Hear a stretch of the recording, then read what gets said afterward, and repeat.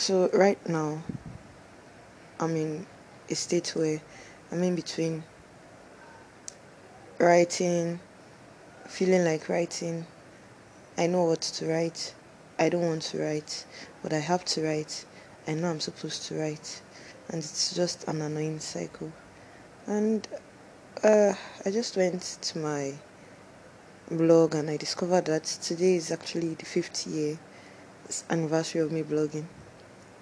Something I should be happy about, I think, because the journey started 5 years ago, not on an impulse, but with an intention to share and to be an encouragement. And I think over the last 5 years, that hasn't changed. In fact, it has been shaped and it has revolved. And I'm thankful for that. I'm also thankful for everyone who has, at one point or the other, read the things I wrote, whether boring or not boring, interesting or not interesting. Those who have read my series, those who have kept coming back, those who have commented, those who have shared, those who have stood as a support system for me. I can't actually name each and every one of you, but I'm thankful to have you.